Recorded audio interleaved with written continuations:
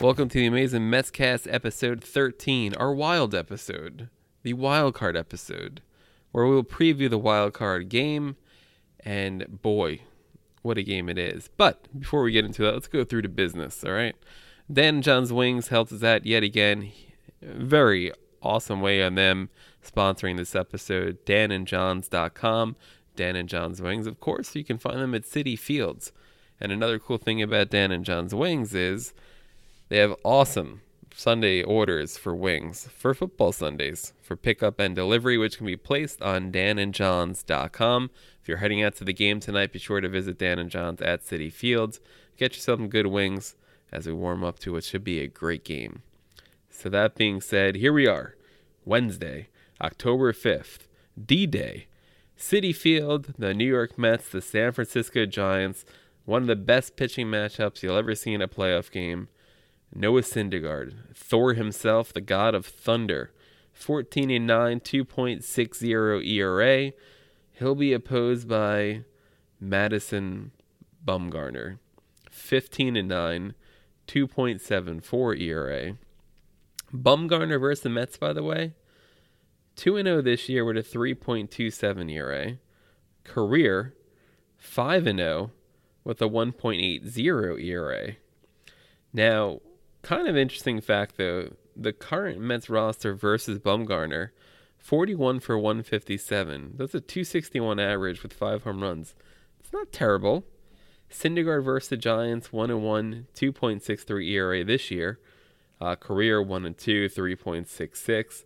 The current Giants roster versus Syndergaard, 9 for 51 with a 176 average, which is about a third of the experience compared to the two rosters of what the Mets have against Bumgarner. Of course, Syndergaard hasn't been around that long. Two teams have an 87-75 record, and man, this is going to be a hell of a game.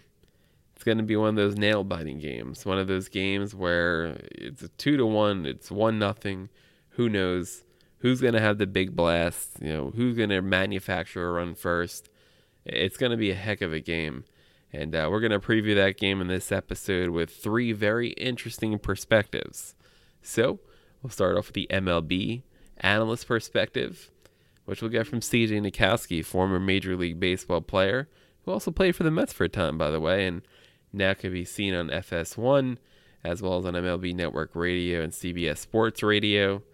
Then we'll head to San Francisco. We'll speak with Ann Killion of the San Francisco Chronicle, where we'll take a look at the San Francisco perspective of things.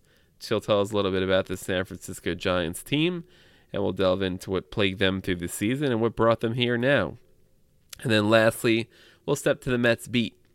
We'll visit with James Wagner of the New York Times, and we'll take a look at where the Mets stand going into this game and what to look forward to. So that being said, after a couple words from our sponsors, we'll get to CJ Nitkowski. Stay tuned. Listen up, Mets fans. The holidays are rapidly approaching, and our beloved New York Mets are making another playoff run right before our very eyes. So FanChest is celebrating by giving all listeners today 15% off a New York Mets fan chest. Fan chest is the perfect gift for you or the diehard Mets fan in your life. Use code METSCAST15 to claim your discount. Fan chest is quite literally the best gift any Mets fans can get. It's packed with exclusive gear, licensed MLB merchandise, including a New York Mets shirt, hat, and 3 to 4 other mystery Mets products we know you'll love. Each box also comes with a chance to win signed memorabilia or tickets to games. And the best part is delivered right to your door. So what are you waiting for? Use code METSCAST15 and gear up for Mets playoffs now at fanchest.com. Welcome back to the Amazing Metscast. We've had with us our special guest of the week, former Major Leaguer and current MLB analyst for FS1, MLB Network Radio, and CBS Sports Radio. CJ Nitkowski joins us on the Amazing Metscast. CJ, thanks so much for joining us today. My pleasure, Brian. All right, CJ, so we have two teams who have had their struggles during the seasons with the Mets and the Giants, yet found their way to this wild card game. How do you see these two teams matching up in this game? You know, it's interesting because, like you mentioned, they both kind of struggled a little bit, but the Giants really got it together toward the end there, sweeping the Dodgers and beating some of their best pitchers with certainly some encouraging news. And certainly the Mets have some experience from a year ago. But you think about the experience that the Giants have, that certainly plays well into their favor. They become, for me, a very dangerous postseason team because they have some more track records and some guys that have had a little bit more success in the past. But it should be, you never know what's going to happen. In a one-game playoff, really anything goes. And so that really makes it all the more interesting. It's really difficult to pick these games and try to figure out exactly what's going to happen. I think we all try to do it. We all try to find a player who we think is going to have an impact. But the good news for us as fans is that we get a great pitching matchup. This is going to be a lot of fun to watch Noah Syndergaard and Madison Bumgarner go at it. Yeah, I couldn't think of another wild card game that had this type of marquee pitching matchup in this one-game playoff with two of the best aces in the game right now, 3 and 4 in the league. And was it just in the NL or all of MLB of ERA this year? I'm sorry, say that again. For top ERA in the league, I believe Syndergaard and Bumgarner were 3 and 4. That might sound right. I don't have it in front of me, but yeah, that probably sounds right. But yeah, trying to get getting that kind of matchup when you're talking about guys that have had that kind of success and that are near the top. Listen, that's one of the great things about the postseason, the wild cards. We get to see some of the best, go up against each other. But this matchup, compared to the American League game, where you have Chris Tillman, who's good, and Marcus Stroman, who's good, but it's not Noah Syndergaard and it's not Madison Bumgarner. We're really fortunate that we get this kind of matchup. The postseason is good in the sense that we get, we'll get to see some of the best pitching, but it doesn't always work out with these guys. We'll match up against each other, but we got that this time around. A lot of that also has to do with the depth that the Giants have too. The fact that they kind of set their rotation to finish out this way if they had to, and it's worked out in their favor. But fortunately for the Mets, they were able to lock down their wild card spot as well and be able to use Noah Syndergaard in this game. And like we're talking about, these are some of the best pitchers in the game. So what kind of approach do you see the two offenses trying to take to wear down these pitchers? Yeah, it's tough, right? You get caught in between because you have guys that know how to strike out hitters, right? Both of them do. And so the adage goes, okay, well, how do you play it? Do you try to get to these guys early, go hacking early, look for a fastball early, and go for contact? The downside of that is that if you execute that plan but you're not actually getting hits, then those guys keep their pitch counts down. And I think in the case of the Giants, you want to get to that bullpen quicker. The Mets bullpen has been a better bullpen than the Giants this year. They have better arms. The Giants, again, have some track records, but they don't necessarily have guys that are that Bruce Bochy is very confident in right now. And so if I'm the Mets, I got to do everything I can to get Madison Bumgarner out of that game. So that probably means being a little bit more patient, trying to play a little bit smart. This guy's a horse. We've seen what he's done in the postseason before, and he'd throw 150 pitches if Bruce Bochy let him. But I think the Mets' best chances of winning this game are getting Madison Bumgarner out of it as soon as possible, or just trying to hang in there and win this thing late. And like I said, the Mets bullpen is definitely a plus for them. Giants bullpen has struggled a lot going down the stretch. And, here we sit. It's a one-game playoff. And I'm just curious, with you being an ex-player and having this one game off with a winner-go-home atmosphere after playing a 162-game season, what's your thoughts of having just this type of do-or-die game and that's it? It's fun to watch, right? A lot of us feel like, is it manufactured? Is it a manufactured Game 7? The excitement of it as a fan is fantastic. Is it fair to those teams? I think it probably is. I don't necessarily look at the wild card as the postseason. I think it gives you a chance to get into the postseason because in baseball, postseason means you play in a series. That's how it's always been done. Right. That's the best way to really, I think, have two teams go up against each other. But you can't match the excitement of this either. So I'm a big believer. You win your division, you deserve to go into a series and make it happen that way. So I'm okay with the format. I know some people say, well, should we go to a best of 3? The problem there is that the other teams have to sit around and wait if we did any kind of series for the wild card. And that's probably not fair to them. That's almost a punishment to them for winning their division. It makes sense. Like you said, it's a great event. It's a one-game playoff. It feels like a Game 7, even though it's just this one-game play-in type game.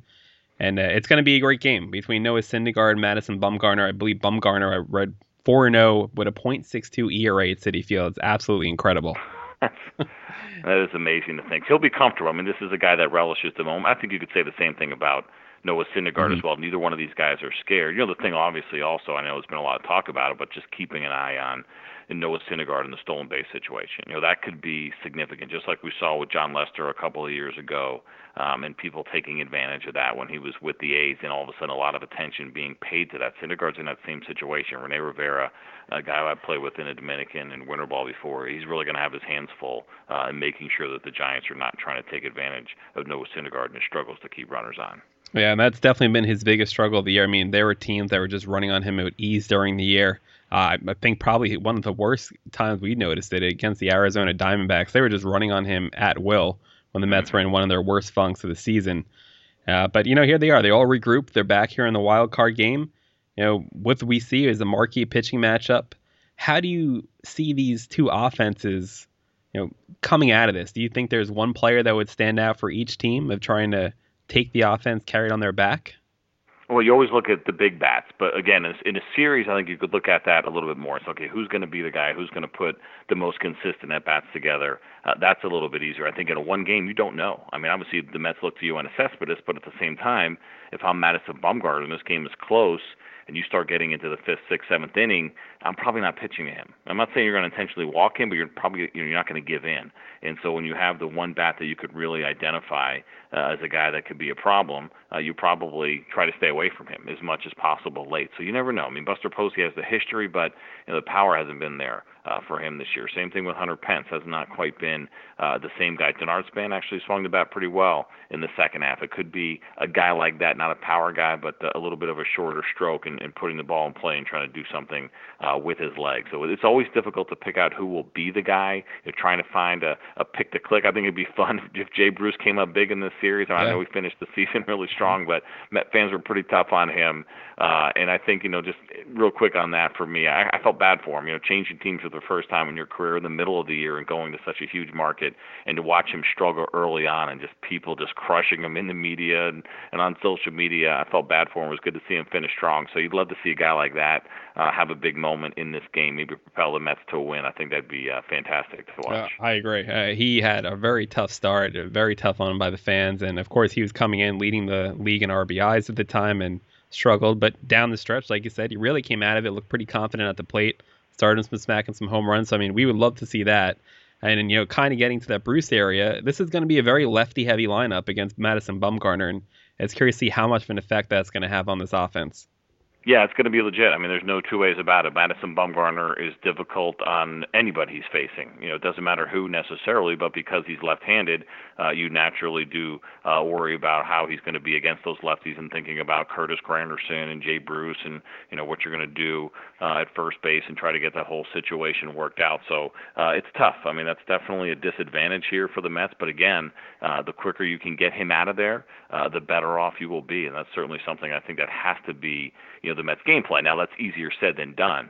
I'm just looking real quick here. Mad Bum, 178 batting average against lefties. I mean, that's dominant for a starter. Yep. Absolutely dominant. 58 strikeouts to 8 walks, and he's been good against righties too. I mean, just 220 this year. It's a really good number, and those are really good splits. So there's no getting around it. The Mets are going to have their hands full. They got to find a way to get to that bullpen as quickly as possible, or just hold on as long as you can. I mean, this is a game, I think, if it goes to extra innings, probably favors the Mets a little bit more, or even tied through the 8th inning probably favors the Mets. And I think realistically, if you're laying out a game plan outside of just, catching Madison Bumgarner on an off night and getting to him early, I think the reality is you want to keep it close so that you can get to them late. Yeah, it's sure to be a hell of a game. Game's on tonight, 8 o'clock ESPN. Cita, just to wrap it up, any guesses of who you think is going to take this game, move on to Chicago? I did pick the Giants, and I did that only because I just feel like they're kind of a fun underdog. And I know obviously it's weird to say that they're an underdog, but the way their season is gone, I actually have them going pretty deep. And I always take some chances here and there, which is hard for me to do. I played for the Mets, and I love the Mets, and I love the Mets fans. And I'm not even going to say I'd be disappointed if the Mets won. I wouldn't be, but I did my own little bracket, and I gotta stick to my gun. So I did pick the Giants to win. I actually had them beating the Cubs too. Maybe that's probably why I did it, because I wanted to see them maybe take it to the Cubs, because I think that would be a great series to watch with the depth of starting pitching. But if the Mets were to do it again, that'd be perfectly fine with me too. Hey, it's going to be a hell of a game. We'll see what happens. One game playoff, winner take all pretty much at this point, and they'll move on to Chicago. CJ, thanks so much for joining us today. Really appreciate it. My pleasure, Brian. Good job. Do you enjoy the show and want to follow us on the web? Well, there just so happens to be numerous ways you can do so. You can find us on Twitter at AmazingMetsCast, as well as on Facebook, and our own website, theamazingmetscast.com. Follow us rate us, subscribe to us, download us, stream us, love us. Thank you. Welcome back to the Amazing Mets cast. Thanks again, of course, to CJ Nitkowski for giving us a few minutes of his time in what is a very busy time of year for himself. So now you're going to hear from Ann Killion of the San Francisco Chronicle, and she's going to take a look at the San Francisco side of things, give us a little bit of a aspect from the San Francisco point of view of where this team stands, where they were, and who they are. So, without further ado, here's our interview with Ann Killion of the San Francisco Chronicle. Welcome back to the Amazing Mets cast. We have with us one of our special guests this week, joining us from the other side of the game. Ann Killion, sports columnist for the San Francisco Chronicle, join us. Ann, thanks so much for joining us today. Thanks for having me. All right, Ann. So to start things off, for those of us who don't know too much about this Giants team this year, I mean, obviously the two teams did play each other a little bit. How would you describe this team this year? Completely split personality. It was a very, very strange year for the Giants. They had the best record in the first half, and they had it despite a whole bunch of different injuries. Hunter Pence was injured. It's a different team. They had some significant changes in the off season, but they got out with a bang. And you could say maybe the schedule wasn't as hard in the first half as the second half, but it just everything seemed to click, and they were rolling. They had the best record in baseball at the break, and then the wheels came off. Some people think they just relaxed. They started the second half with a 4-game series in San Diego, which is where the All-Star game was, and so some guys like rented houses down there and had vacations. And some people think, like, their bodies forgot that they were actually still playing baseball, and they never could snap back out of it. But everything that had gone right in the first half seemed to go wrong in the second half. A lot of it was based on the bullpen, which was really bad. I don't have the number of saves that they blew, but it was a lot. And which is weird because Bruce Bochy tends to be a master of the bullpen, so it was just odd to see him making kind of the wrong decision, and whatever he was trying didn't work a lot of the time. But also they just stopped hitting, and they really they won very few series in the second half. So they were just really clinging on for dear life going down the stretch, and then they had this little 4-game winning streak to end the season, 5 out of the last 6 games, and here they are in the wild card, which is where they were in 2014, same position. Yeah, it's an even year. It always seems to be their year on an even year, and as you alluded to, great first half, tough second half, rallied that last week. Cardinals kept pace with them, but they just got that one game better than the Cardinals, sneaking into the wild card along with the Mets. Going into Citi Field this Wednesday with their ace on the mound, how do you feel their confidence level is at this point? Well, it's funny because I think their confidence level has suddenly switched into high gear. And I don't know that it was there, say, a week ago. I mean, they had a couple of frustrating losses, but this is a team. There aren't many guys on this team that have been there all along through all 3 World Series championships in 10, 12, and 14, but there are some very key figures who have been there for all 3, including Buster Posey and Madison Bumgarner and Bruce Bochy. And then a lot of the guys have at least been around since 2012. So they know what October is all about, and it almost feels like they switched a gear. They flipped a switch, and they just understand what they have to do now. And the fact that they have Bumgarner going, I mean, they think he walks on water.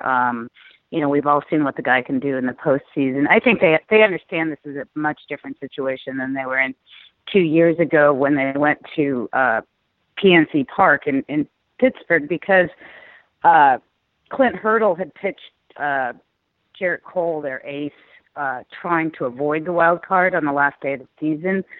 So they were not throwing their best pitcher out there, and obviously the Mets are a different situation. So the Giants know that this is a very, very good pitcher they're facing, a very strong opponent, an opponent that was in the postseason and did damage last year.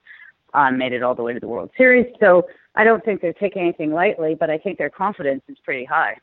Yeah, and the pitching matchup, it's going to be insane. I think it's one of the best pitching matchups I myself in a postseason game like this have seen in a long time, and it's going to be great to witness. Absolutely. I think everyone's just, excited about that. And to have that kind of a matchup in a one-game series is I think there are going to be a lot of eyeballs on this game. I think it's going to be a lot of fun. And just out of curiosity, how do you feel about the one game off for this in a wild card scenario? I think it does its job in terms of keeping a lot of teams involved. I think it's kind of not very fair. Now, if the Giants lose a one-game scenario, then I don't think they have anything to complain about considering how their second half went. But I think it's tough because it's not baseball. Baseball is not a sport that plays one-game series unless it's a play-in game. So I just think it's kind of weird, but it does keep a lot of different teams involved till the very end, which we saw this year, with some really, it came down to the last day of the season in both leagues. So, that's exciting, but it does feel, I remember 2 years ago I was in Pittsburgh, and I remember feeling pretty crushed for those fans because they're really good fans, and, that they had home field, and boom, all of a sudden in the fourth inning, Brandon Crawford hit a grand slam, and it was over. And it's crazy to get into like the home field scenario of it. How many times the away team has really taken these games?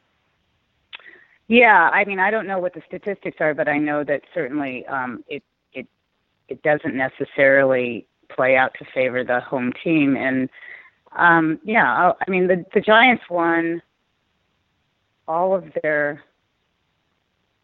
Well, they had home field in 2012, but they didn't need it because they swept the Tigers in the World Series. But in 2010 and 2014, they were the road team throughout, and they ended up winning winning World Series, both teams. So baseball's funny that way. Sometimes the home field doesn't mean as much as you would think it would. Yeah, you never know what's going to happen, especially on a one-game playoff like this. As the Giants went down the stretch and they saw the Mets and Cardinals behind them at a point before the Mets came up there, was there any preference by the Giants if they thought they matched up better with one of those two teams? I think they would have preferred, none of them would say it, but I think they would have preferred to play the Cardinals because they just have the Cardinals number in the postseason. Right. They've taken them out. They took them out in 2014. They took them out in 2012 too. And it's just, I don't know, for some reason it's worked out for them.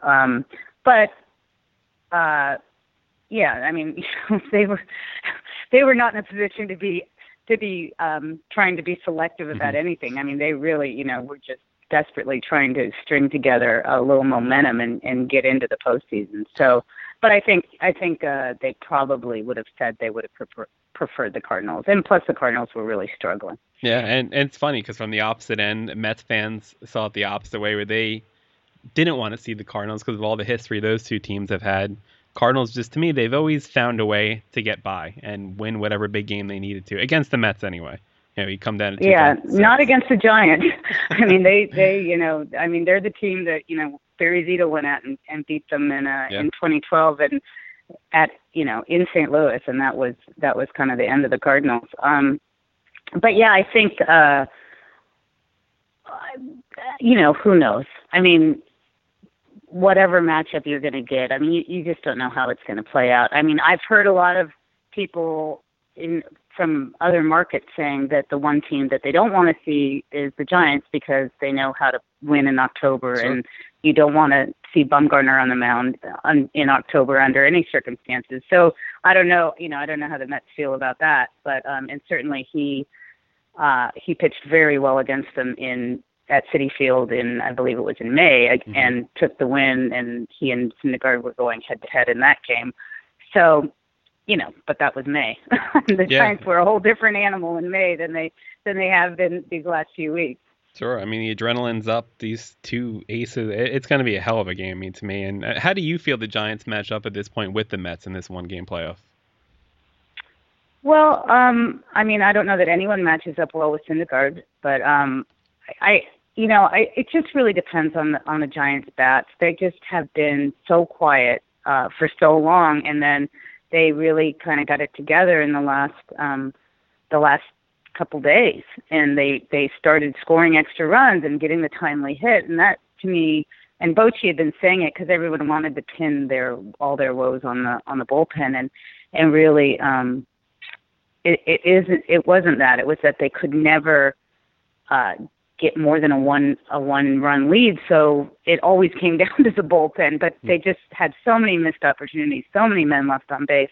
So in terms of the matchup, I mean, I think it really depends on what Giants team shows up. If the Giants team that showed up in the last couple of days, they'll match up very well. But if they can't hit, if they play the way they were playing most of the second half, then they will not do well.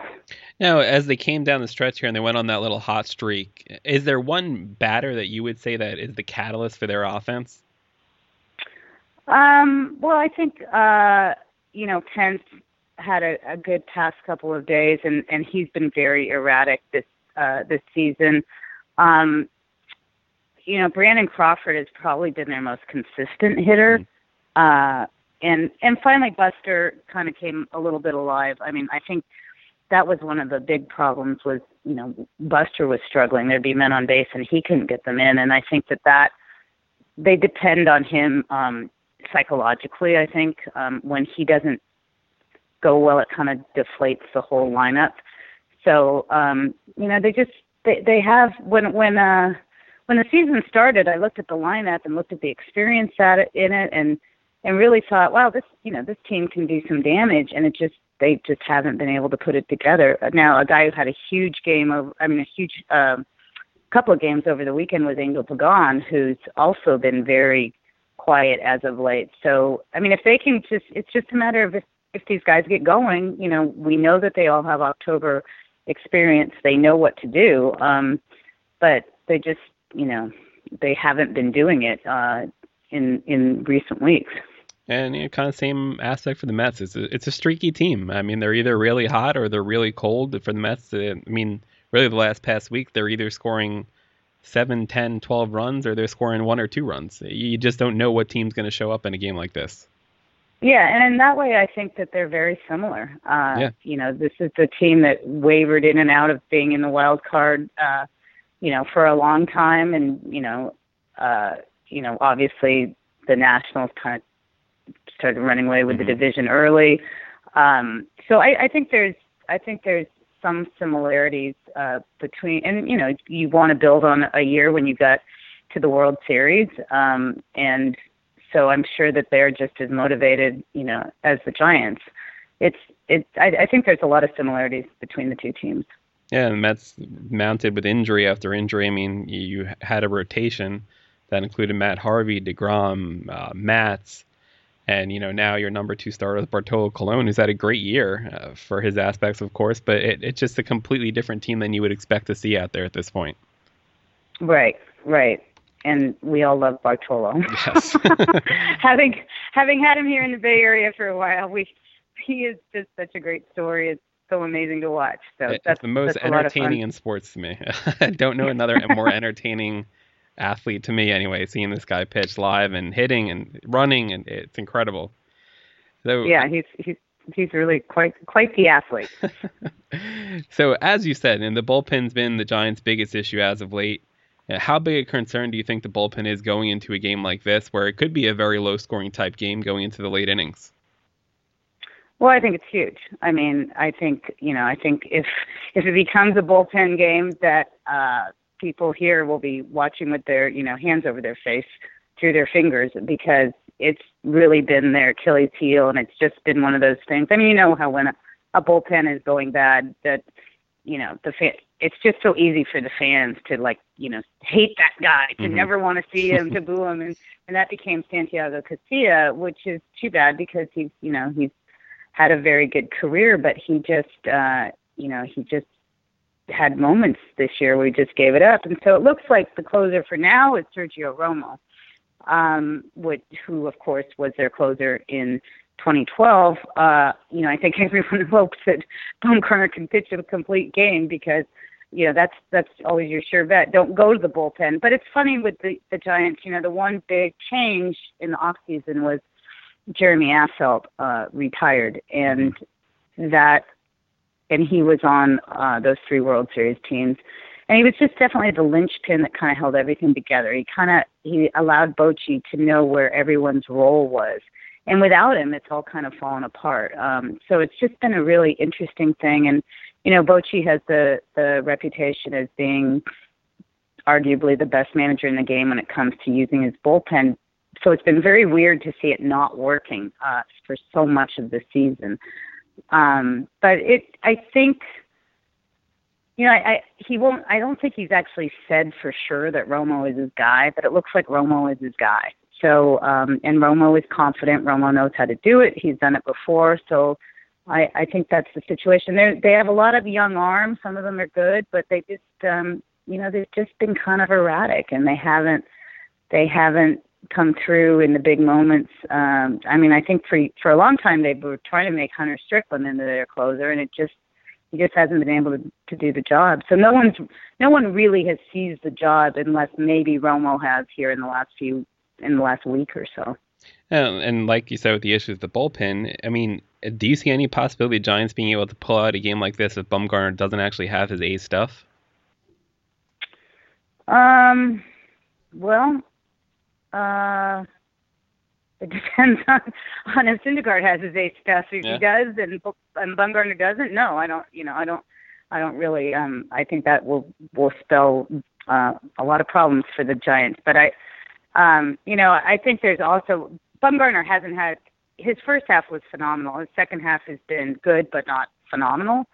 But he's also a guy who I think kind of becomes almost a different guy in October. And that, I think, is, kind of what the Giants are counting on, that he knows what it's going to take. He has the ability to dominate. And as far as anyone can tell, he's healthy. His arm is fresh. He doesn't have any issues. He's built like a giant bull.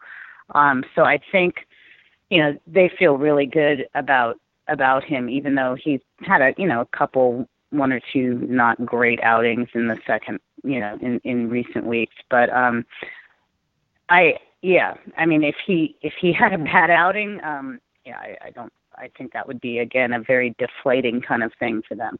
Yeah, I don't expect it. He's, like you said, he's a different pitcher when it comes to the postseason. I don't think there's too many better clutch pitchers than him myself. And earlier today, I actually saw an interesting stat that I didn't know. Giants have won 8 straight elimination games. So, Ann, just to wrap it up, do you expect them to pull it out at Citi Field on Wednesday? I can't say. I don't think I would bet on this game. I have seen this team look really, really bad for much of the second half of this year, but I've also been to those elimination games. I have seen them find something, and I was with them all at every game, all 17 of their playoff games in 2014, and just kind of saw how it clicked into place when the pressure was on. So I can't discount that, because there are a lot of the same people on the team who will be going to taking the field at Citi Field. And so I'm of 2 minds. What I've seen from the Giants recently would make me think, I don't think they're going to pull it off. But what I've seen from them historically in October makes me think, yeah, they could absolutely pull it off and then head to Chicago. And that team is cursed, so who knows what's going to happen. Yeah, and for either team, to me, whatever team advances to the Cubs, they're almost playing with house money at this point. All the pressure is on Chicago throughout the rest of the playoff season. I agree with you completely. The pressure is on Chicago in a very intense way. They haven't really had to deal with the competition this year. They've been they've been cruising. They've been cruise control for a long time. And they're Chicago. So, I was at the Bartman game. I saw everyone lose their mind because of something a fan did, and that was, I don't believe in curses, but I believe that people get very uptight because their team hasn't done something for a long time, which is kind of like a curse in itself. So, I think it's going to be really interesting. I would almost pick whoever wins the wild card game to beat the Cubs. But I'd have to think about that again. I could see it. Yeah, I completely agree. Both of these teams are going to be playing with house money. I mean, Wednesday's going to be a great game. Noah Syndergaard versus Madison Bumgarner. And thanks so much for joining us today. I really appreciate it. Sure. Thanks for having me. Listen up, Mets fans. The holidays are rapidly approaching, and our beloved New York Mets are making another playoff run right before our very eyes. So FanChest is celebrating by giving all listeners today 15% off a New York Mets fan chest. Fan chest is the perfect gift for you or the diehard Mets fan in your life. Use code METSCAST15 to claim your discount. Fan chest is quite literally the best gift any Mets fans can get. It's packed with exclusive gear, licensed MLB merchandise, including a New York Mets shirt, hat, and 3 to 4 other mystery Mets products we know you'll love. Each box also comes with a chance to win signed memorabilia or tickets to games. And the best part is, it's delivered right to your door. So what are you waiting for? Use code METSCAST15 and gear up for Mets playoffs now at fanchest.com. Welcome back to the Amazing Metscast, and it's always interesting to hear from the other side of things. Thanks again to Ann Killion of the San Francisco Chronicle, giving us a few minutes of her time as the New York Mets and San Francisco Giants prepare to take care of business tonight. This Wednesday night on ESPN at 8 p.m. And now we'll hear from the Mets side of things. We'll go to the Mets beat as we joined by James Wagner, Mets beat writer for the New York Times. Welcome back to the Amazing Metscast. We have with us another special guest for this week on our special wild card episode coverage of the Mets versus the Giants. James Wagner draws as Mets beat writer for the New York Times. James, thanks so much for joining us today. Yeah, no problem. Thanks for having me. All right, so the Mets took care of business down the stretch. They'll now face off against the San Francisco Giants on Wednesday night at Citi Field tonight as we're listening to this. How much confidence do you feel this team currently has with themselves going into this one-game playoff against Madison Bumgarner and the San Francisco Giants? Yeah, I mean, I know they understand the kind of tall task ahead, especially as a wild card team, and not only that, just the winner go home nature of the wild card game, but I think they feel pretty confident. I think Terry Collins said it best the other day. They overcame so much this season to get to this point. So what's just another dig deep to continue doing the same thing already. So I think overall the confidence really showed over the last month and a half. I think it'll carry them into Wednesday. And as for what it does on the field, who knows. Yeah, and they were a completely fun team to watch over these last few weeks. I mean, you could just sense, I don't know if it's almost more like that 2015 togetherness of the team over the last few weeks between the bat flips, the celebrations. The team really seems to be cohesive right now. Yeah, I mean, they're a pretty lighthearted group, and, I think, playing well makes everyone happy, obviously, and, I think that would not underscore, how important that is in terms of, a team chemistry. But, they're a pretty good group anyway. They got along. The young guys that have come up have, been kind of quiet, kind of know their role. In that sense. And, the veteran guys already set the tone. There's so many of them. And it's kind of hard to point to, one guy as, the leader, but there's a group of them that have made a difference. Struble Cabrera, Jose Reyes, Curtis Granderson, even Jay Bruce in a small way since he got here. I think all those guys kind of played a role in what's happened during the 6-week stretch. So yeah, I mean, they showed kind of the fun, lighthearted nature. They're a pretty, laid back, even keel group, already anyway. So I think, it just showed during this run. It's great to hear. It's great to see. It's great to watch. I mean, it's been an incredible run over these last few weeks of how they performed. And, of course, we have this great pitching matchup on Wednesday night with Syndergaard going for the Mets against Bumgarner. What do you expect to see out of Thor in yet another huge game in his young career? Yeah, I mean, there was a game he pitched really, really well against the Giants earlier this season. If you remember, it was that Sunday night game. During, the beginnings of really the early beginnings of the 6-week stretch that kind of turned their season around. They're kind of the best he'd looked in a while. I think he went, was it 8 scoreless or 7 scoreless? I'm blank right now, sorry, off the top of my head. But he did really well against them. He didn't do as well previous time against them when he and Bumgarner went, head to head. Bumgarner got the better of him. I think he went 7 scoreless. And then, Noah, I think, allowed 4 or 5 runs, 5 innings. So I know we'll see. I mean, they're both, they both finished the top 4 in ERA in the majors this season. Noah just slightly above Madison. But I think obviously they're both very good pitchers. Bumgarner has the edge in terms of experience, and his accomplishments as a postseason pitcher. Noah's no slouch, but obviously a smaller sample size than what he did last season. I think with Noah, I think thing to look out for, and as it always was the case this season, is he has strikeout stuff, put away stuff, really, really, really dominant pitches. But when he does let a guy on, he allowed 48 stolen bases this season, which is by far the most in the majors. And every 90 feet in a one-game playoff situation really matters. So, we'll kind of see how his strengths and weaknesses match up against the Bumgarner strengths and weaknesses in the Giants too. Yeah, and it could be a very low-scoring game yet again. And like I said, every stolen base is really going to count here. And I mean, how much of a running team is the Giants? They finished like 14th in the majors, be at 79 steals, so they don't steal a ton. But there's a couple of guys at the top of their lineup, or guys that could hit the top of the lineup.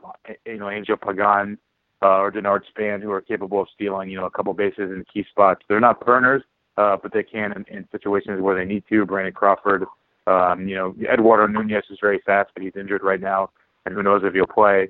But guys like that, if one run matters, those guys could kind of put themselves in that situation. So, I don't know what's going to happen in that sense. I don't know if they're going to kind of push the agenda more, on Wednesday or not. And what would you say are the keys to success for this point for the Mets to get past Bumgarner, get past the wild card, and head to Chicago? What are your keys for the success for this team? Well, just the one on Wednesday, I would say, I don't know. I mean, they did hit Bumgarner pretty decently the second time they faced him this season. It was a game, in San Francisco, late August. They scored 4 runs off of him. They drove his pitch count up. I think it was a sequence in that game where it was like a T.J. Rivera single and then walks by Travis d'Arnaud and Ty Kelly. Really not your usual kind of fearsome lineup, but those guys, drove his pitch count up and got on base. And then Justin Ruggiano, who kind of who was injured and done for the season, which kind of almost underscores the Mets season overall. Hit a grand slam, but I guess the kind of the larger takeaway was it's easier said than done, but drive the pitch count up, get on base in that sense, and limit how deep you can go into the game. And it's going to be a heck of a battle between Bumgarner and Syndergaard. I mean, two offenses that could be pretty streaky. Who do you look to be, if anyone, on the Mets to carry this offense? Who would you look for that key player to be in this game? Oh man, I mean, someone that has always risen to the occasion and really hit well in really high pressure situations is someone like Yoenis Cespedes, but really has not swung the bat that great recently. So I guess maybe you take his past track record, throughout this season, the last year in the playoffs and down the stretch where he really performed when they needed him. But someone like him or Asdrubal Cabrera, who continues to swing the bat very well. Ted Bruce has shown a ton of life the last week plus. Curtis Granderson too. I mean, he hasn't really hit that well against lefties, but it's really shown a decent amount of power against them. Like 7 of his home runs of his 30 home runs this year were against lefties. Unlike before. So yeah, I mean, those are kind of guys that could step up, and I don't know who would, but maybe it all comes down to the guy in the middle who they've leaned on already so much this season. Cespedes. Yeah, and then you have young guys like T.J. Rivera who have been absolutely incredible in his short stint on offensively. He's been great, and he's just like you heard before he came up. He just hits no matter where he is. Yeah, I mean undrafted rookie in 2011. Not really. I think it's hard. They had trouble finding a position for him. Whether it's third or second or even a little bit of left field that he played. But he's always hit at every level. Hit about 300 at every level. Maybe not much power and maybe not many walks, but he does it all with kind of good, solid, short swing contact.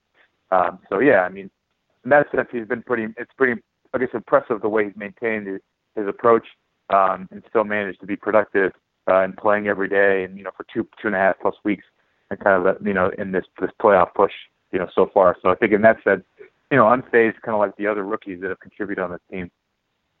Yeah, and probably the biggest debate, I guess, so far, if there's been any somewhat of a controversy going into this wild card game, is the debate going on who's going to be playing first base on this wild card game. Originally, we even heard rumors a few days ago that they were thinking of putting Eric Campbell out there. That seemed to have been debunked since then, though. And so now we have between Lucas Duda, who only played, I believe, 8 games since coming back, and then you have James Loney, who's been doing it for most of the year, had a huge clutch 2-run homer against Philadelphia in the clinching game. Who do you see at first base Wednesday night? It's tough. I mean, I would. I mean, I think you could make a strong case about Kelly Johnson at first base, although he's a lefty, 7 for 20 against Bumgarner in his career.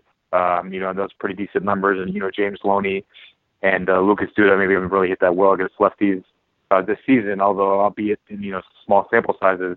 And they don't really have that much success to track record against Bumgarner either. So maybe you could even make a case for that. I don't know. I mean, Loney, in that sense, might be more like a solid, you're getting option. He's a contact bat, not much power, a decent glove, maybe not great, but decent enough.